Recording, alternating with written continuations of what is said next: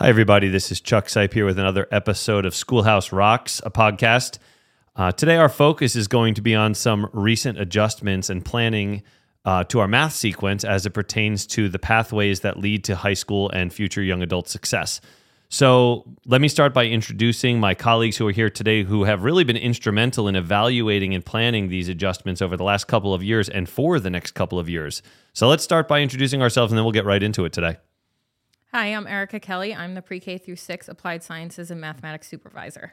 And I'm Jeff Fiscina. I am the Supervisor of Mathematics, Business, and Family Consumer Science here at Roxbury Schools for grades 7 through 12. So in the spirit of full disclosure, I'm also a former math teacher. So, this is certainly an area that I'm incredibly interested in, both professionally and personally. So the real goal of what we want to accomplish today is talking about some of what you both have planned and the process you took towards that planning, including how you've collaborated with teachers on the rollout process for the adjustment of grades 6 through 8 mathematics and what that will do to the high school program. The benefits are really plentiful. And so we're going to get to that by the end of this. So that's our real goal. The overarching goal of this work that you two really undertook for the last couple of years, I'll say, is seeking to provide the opportunity for all students to be able to actualize success in math, right? How do we move away from, hopefully not intentionally, but at best unintentionally teaching some students that math, quote, isn't for them. We've previously discussed the idea of the math person, and hopefully we've debunked that a little bit.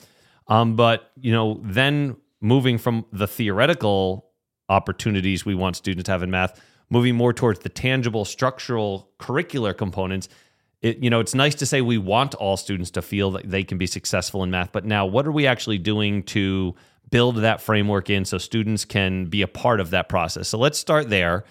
Talk about the work that you both did and that you undertook to evaluate the standards for mathematical practice, and I would love for you to share a little bit about that because I'm pretty confident not everyone knows what those are. And then talk about how that connects with these New Jersey student learning standards and how those two concepts came together to help reframe and rebuild our 6 through 8 program. So I think in terms of thinking about the mathematical practices and also what we did in terms of our work with the New Jersey state standards and kind of the relineation of the middle school courses leading up into the high school courses really revolves around the overarching idea of the connection between mathematical application and understanding of the actual concepts. So if you think about mathematical rigor, there's conceptual understanding, there's procedural fluency, and then there's application. But rather than treat them as isolation, what the mathematical practices really do is they build a bridge for them to really be fluid with one another.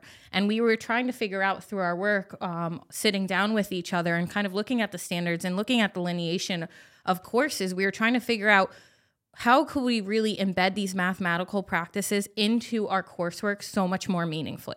So if you think about the mathematical practices, we hear a lot of terms like perseverance, where students are making sense of problems. And this really just is like students trying problems many times to understand and solve the math problem. Whereas they might also have certain activities where they have to reason abstractly or quantitatively. So basically just reasoning about the math. How is it working out in their head? What's the procedure? Where's the entry point that they're going into a math problem? And how are they being successful in that math problem? While also still trying to construct viable arguments. So what was the plan they first approached it with? What was the strategy? How did they solve it? And how could they discuss that with their peers or even their teachers? A big one in the elementary world, and I know this kind of transposes all the way up to high school too, is modeling within mathematics. We always tell students, model your thinking. Show me some math symbols, show me some pictures or representations to really model your thinking. And that goes hand in hand with the CRA approach that we use in the elementary realm, where students are using that concrete manipulative, but then eventually bridging over to the model to represent their thinking, and then bridging over to the abstract, where then you can bring in their reasoning, their viable arguments, and their perseverance. I don't know if, Jeff, you want to speak to the other few mathematical practices? So as students get older, there's various tools that they could help them use to solve problems or think about certain tasks and stuff, and that's, them using appropriate tools strategically. We get more advanced with calculators. We get advanced with various geometric construction tools and so on. One big thing to pay attention through everything is attending to precision. And we use those tools to make sure that we're precise with our calculations, make sure our numbers make sense, and so on and so forth.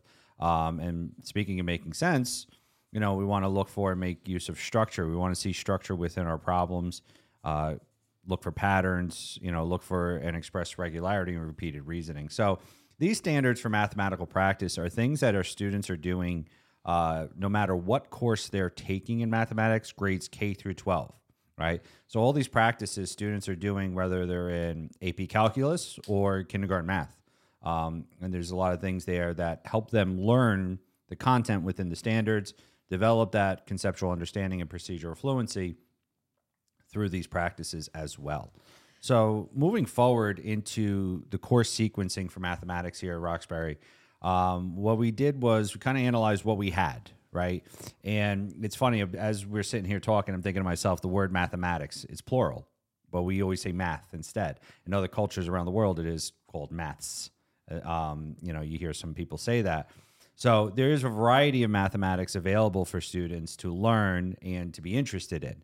However, what we were offering basically was one type of math and one track. Right. So we tried to look for avenues and ways that we could offer a variety of things. So hold on, I'm going to jump in real fast just to clarify for everyone. So you both have given a really great explanation and identification of what we would call the standards for mathematical practice. So if that introduction sounds new to you or interesting, hopefully it's both. Hopefully it's at least interesting, I guess. You can certainly look that up.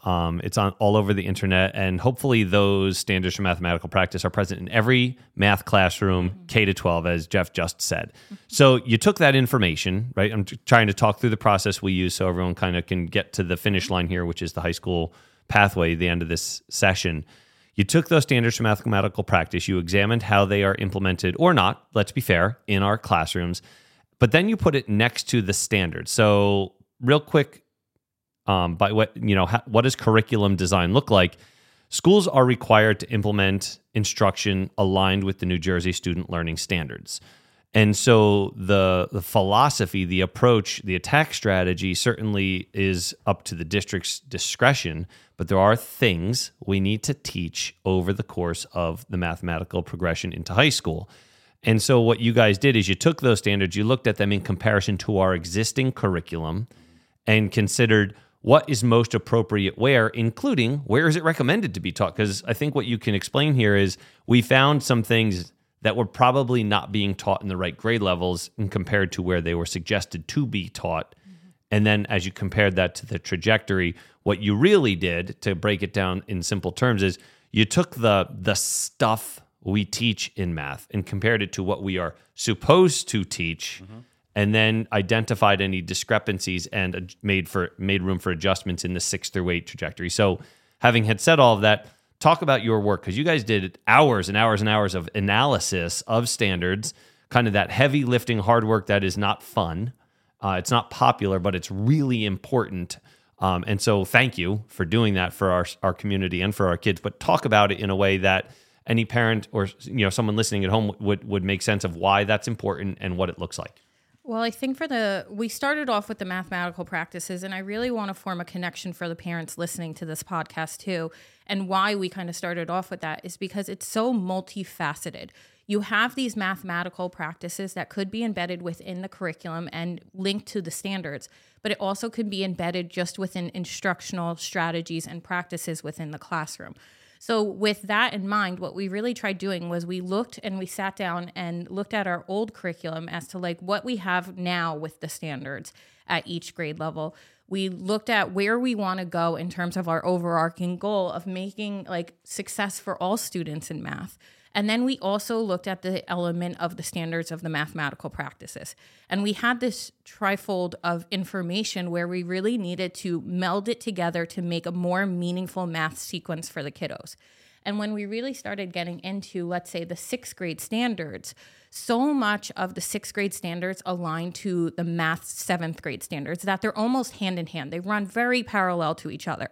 So we said to ourselves, Why is it so that we're having students learn these standards to learn them just more deeply at a deeper level come next year and spending 2 years on these standards rather than integrating it down to 1, where eventually we could have 8th graders take Algebra 1 so that they enter into different pathways come to high school, depending on their interests, what they want to do in the real world in terms of a career, or even where they see themselves going in terms of mathematics itself.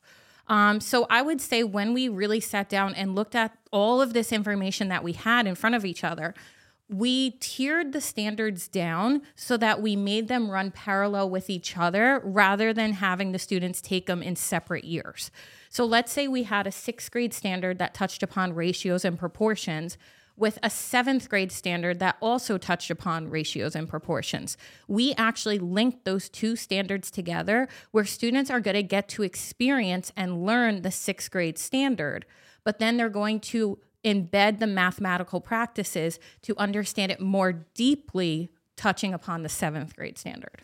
So what I heard you say and what others will hear you say, so I'm saying it to facilitate additional explanation and conversation here, is what we did by way of adjustment with the standards and how it impacted the curriculum was we essentially we're dismantling the tracking that started in 6th grade. And that might be concerning to some parents. So I want us to talk about that and explain what it really means for kids, because there's an explanation and an answer for that. And there's a purpose in terms of that overarching goal of supporting the idea that all students can be successful in math. So that question is going to be out there. Let's address that. What happened to the accelerated track 6, 7, and 8 based on what you just said? Yeah, so the accelerated track, there's various reasons the way it was implemented and the system that we had here for years. And, you know, the purpose behind it really is that high school math could be offered as 5 courses. Unfortunately, there's only 4 years of high school. So, hey, if you do the math, there's not enough room there, right? So what we had was an accelerated track where students exiting 5th grade going into 6th grade would be tracked into an accelerated course. So this way they would get prepared for Algebra 1 in 8th grade and then eventually potentially take calculus their senior year to get through those 5 courses of high school math. What unfortunately is happening then is you're having an 11-year-old walk out of 5th grade math being evaluated whether or not as an 18-year-old they have the ability or even the opportunity to take a calculus course, right? And if at any time, if a student figures it out, if they get better with math, right, because we all have a growth mindset, we all want to do better, if they wanted to get back onto that accelerated track, they had to perform behind their peers. So by dismantling that program based upon research from NCTM, the National Council of Teachers of Mathematics, various researchers like Joe Bowler, who works at Stanford University in math education, you know, we're detracking at a younger age in order to open up the same opportunities for all students. It allows students to work together more cooperatively, more collaboratively, to learn from one another, to problem solve together. And it eliminates the idea of I'm bad at math because I was placed in that class, which then itself turns into a self-fulfilling prophecy. So the reality is what I just heard you say is the accelerated track hasn't been dismantled and abandoned. We've actually recalibrated our curriculum to afford every student an opportunity to access that curriculum sequence because that's what the standards say we should do, and that's what the experts are indicating. Correct. Right. Yeah. And, you know, we're here to develop talent, I feel, and we're not here to choose the talent, right? Mm-hmm. We want to give every kid that opportunity walking out of here as, you know, a graduate of Roxbury schools with the tools to be successful in any avenue that they so choose, right? Mm-hmm. So opening those opportunities to all students does that for them. I think the beauty, too, of this and kind of detracking away from what we had in the past was that the fact that whether you're a struggling student or whether you have a student that's excelling, the math course is going to be really tailored to them. So even though it's one curriculum where all the students have the access to that curriculum where it's 6th and 7th grade standards within one course, it's going to be instructed in different means and methodologies where students are really going to have opportunities for enrichment or for discovery or exploratory based learning or even application. Whereas if a kiddo is struggling, they're also going to have that opportunity for help through the instructional methodologies. So it's not so much just the focus on whether it's homogeneous or heterogeneous with groupings, or whether it's the standards being aligned with each other and now everyone has access to the same class, because they're really working as a marriage hand in hand with each other. It's just that everyone has the accessibility to now be successful within mathematics. And we're not telling students where they specifically need to go based on their readiness levels, but that's more embedded within the instructional strategies used within the classroom. And what's really exciting for me and might go unknown or unnoticed by the community is you both have done a lot of work alongside teachers at all our grade levels to identify instructional supplements that will provide opportunities to deliver that instruction you just described. In fact, we're implementing that program this year, K through 5. And next year, the plan is to roll that 6 up through 8. So we're actually establishing more of a common language to align with the curriculum, right? People often mix those two things up like synonyms, curriculum and supplement, right? So the curriculum drives the instruction, is connected to the standards. School districts identify supplemental materials, frequently referred to as textbooks, that enhance that instruction, provide opportunities for tiering, for differentiation, which is a much more commonly accepted word for what I'm talking about here. But you guys have really worked with your teachers to design a UBD structure of curriculum. And to put that simply, it's really establishing a format where curriculum can be afforded to a variety of student ability levels within the same class, also right recognized as heterogeneous grouping, 6 through 8, so that we can get to the real goal here today is to kind of unveil and begin talking about for the first time the math pathways, right? So in order to introduce that, one of the things that's really challenging, and we need to acknowledge, and it's going to be uncomfortable, is that education, like any other industry, evolves. It grows. We learn more about brains. We learn more about learning. We learn more about teaching, right? Anyone who doesn't do that in education is doing a disservice to the students in the community or in the schools.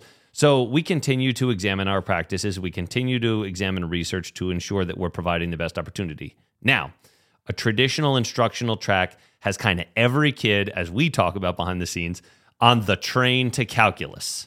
The reality is that's not the train most kids, A, want to be on, B, need to be on, right? Certain students in certain professions require that exposure to pre-calculus and calculus. That's awesome. Those programs are available to students. We have teachers really delivering high-quality instruction in that area. But what if you want to be a journalist? What if you have a career aspiration that doesn't require the train to calculus? Let's talk about that, because all of these pieces of realignment of curriculum really bring us to the most important part, which is my kids going into high school. How will those experiences in that curriculum provide them an opportunity to move into successful adult life, whatever that means, career or identification, college, post-secondary, wherever I'm going? What are you going to provide my student that gives them an opportunity to be successful for them as opposed to for you? Right. So your typical traditional mathematical courses, you might as well call every course prior to calculus pre-calculus, right? We call them Algebra 1, Geometry, Algebra 2, and then Pre-Calc, but you might as well be Pre-Calc 1, Pre-Calc 2, and so on and so forth, right? And I say that a little sarcastically, but in reality, as a former AP Calc teacher, when I actually went for the AP training, that was a line that was said to me by an AP Calc trainer, that's what you were doing with all of these courses. So consistently putting all students in all of these courses all the time is really doing a disservice to students that don't want to take calculus.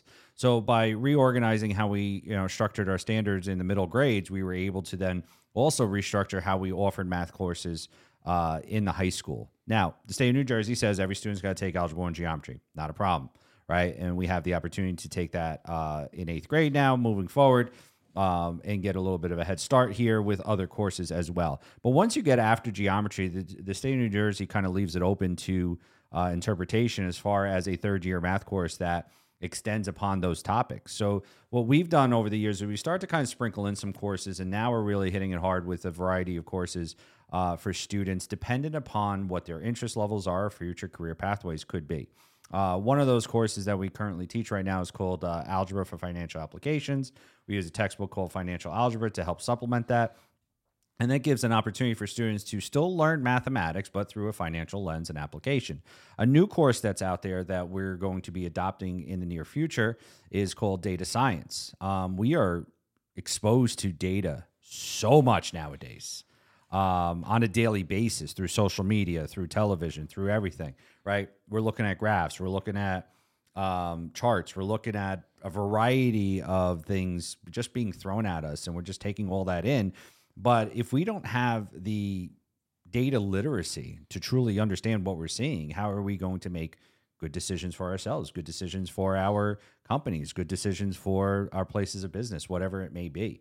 So opening up that course will give students a taste of that data science and make them all more data literate. We are partnering with CCM in their Math for Liberal Arts course, offering that here as a dual enrollment. So as Dr. Seipp pointed out, like, what if I want to be a journalist? What's there for me? Well, great. That's a liberal art, right? Journalism. So we have a course that we could partner with a college and offer you a dual enrollment possibility. So this way you could take that course with us, learn a little bit of math. That's really helpful within that liberal arts degree eventually. But while we're doing all that, we still maintain that typical pre-calc AP calculus trajectory, right? For the student that wants to do that, or maybe is just really good at mathematics and wants to be challenged with it and continue going there, right? We don't expect all ninth graders to walk in knowing exactly what their career pathway is going to be. Actually, you don't want them to walk into ninth grade knowing exactly what they want to do, but be exposed to a lot of different things. So not only are we, concerned with maybe potential career pathways, but interest levels too.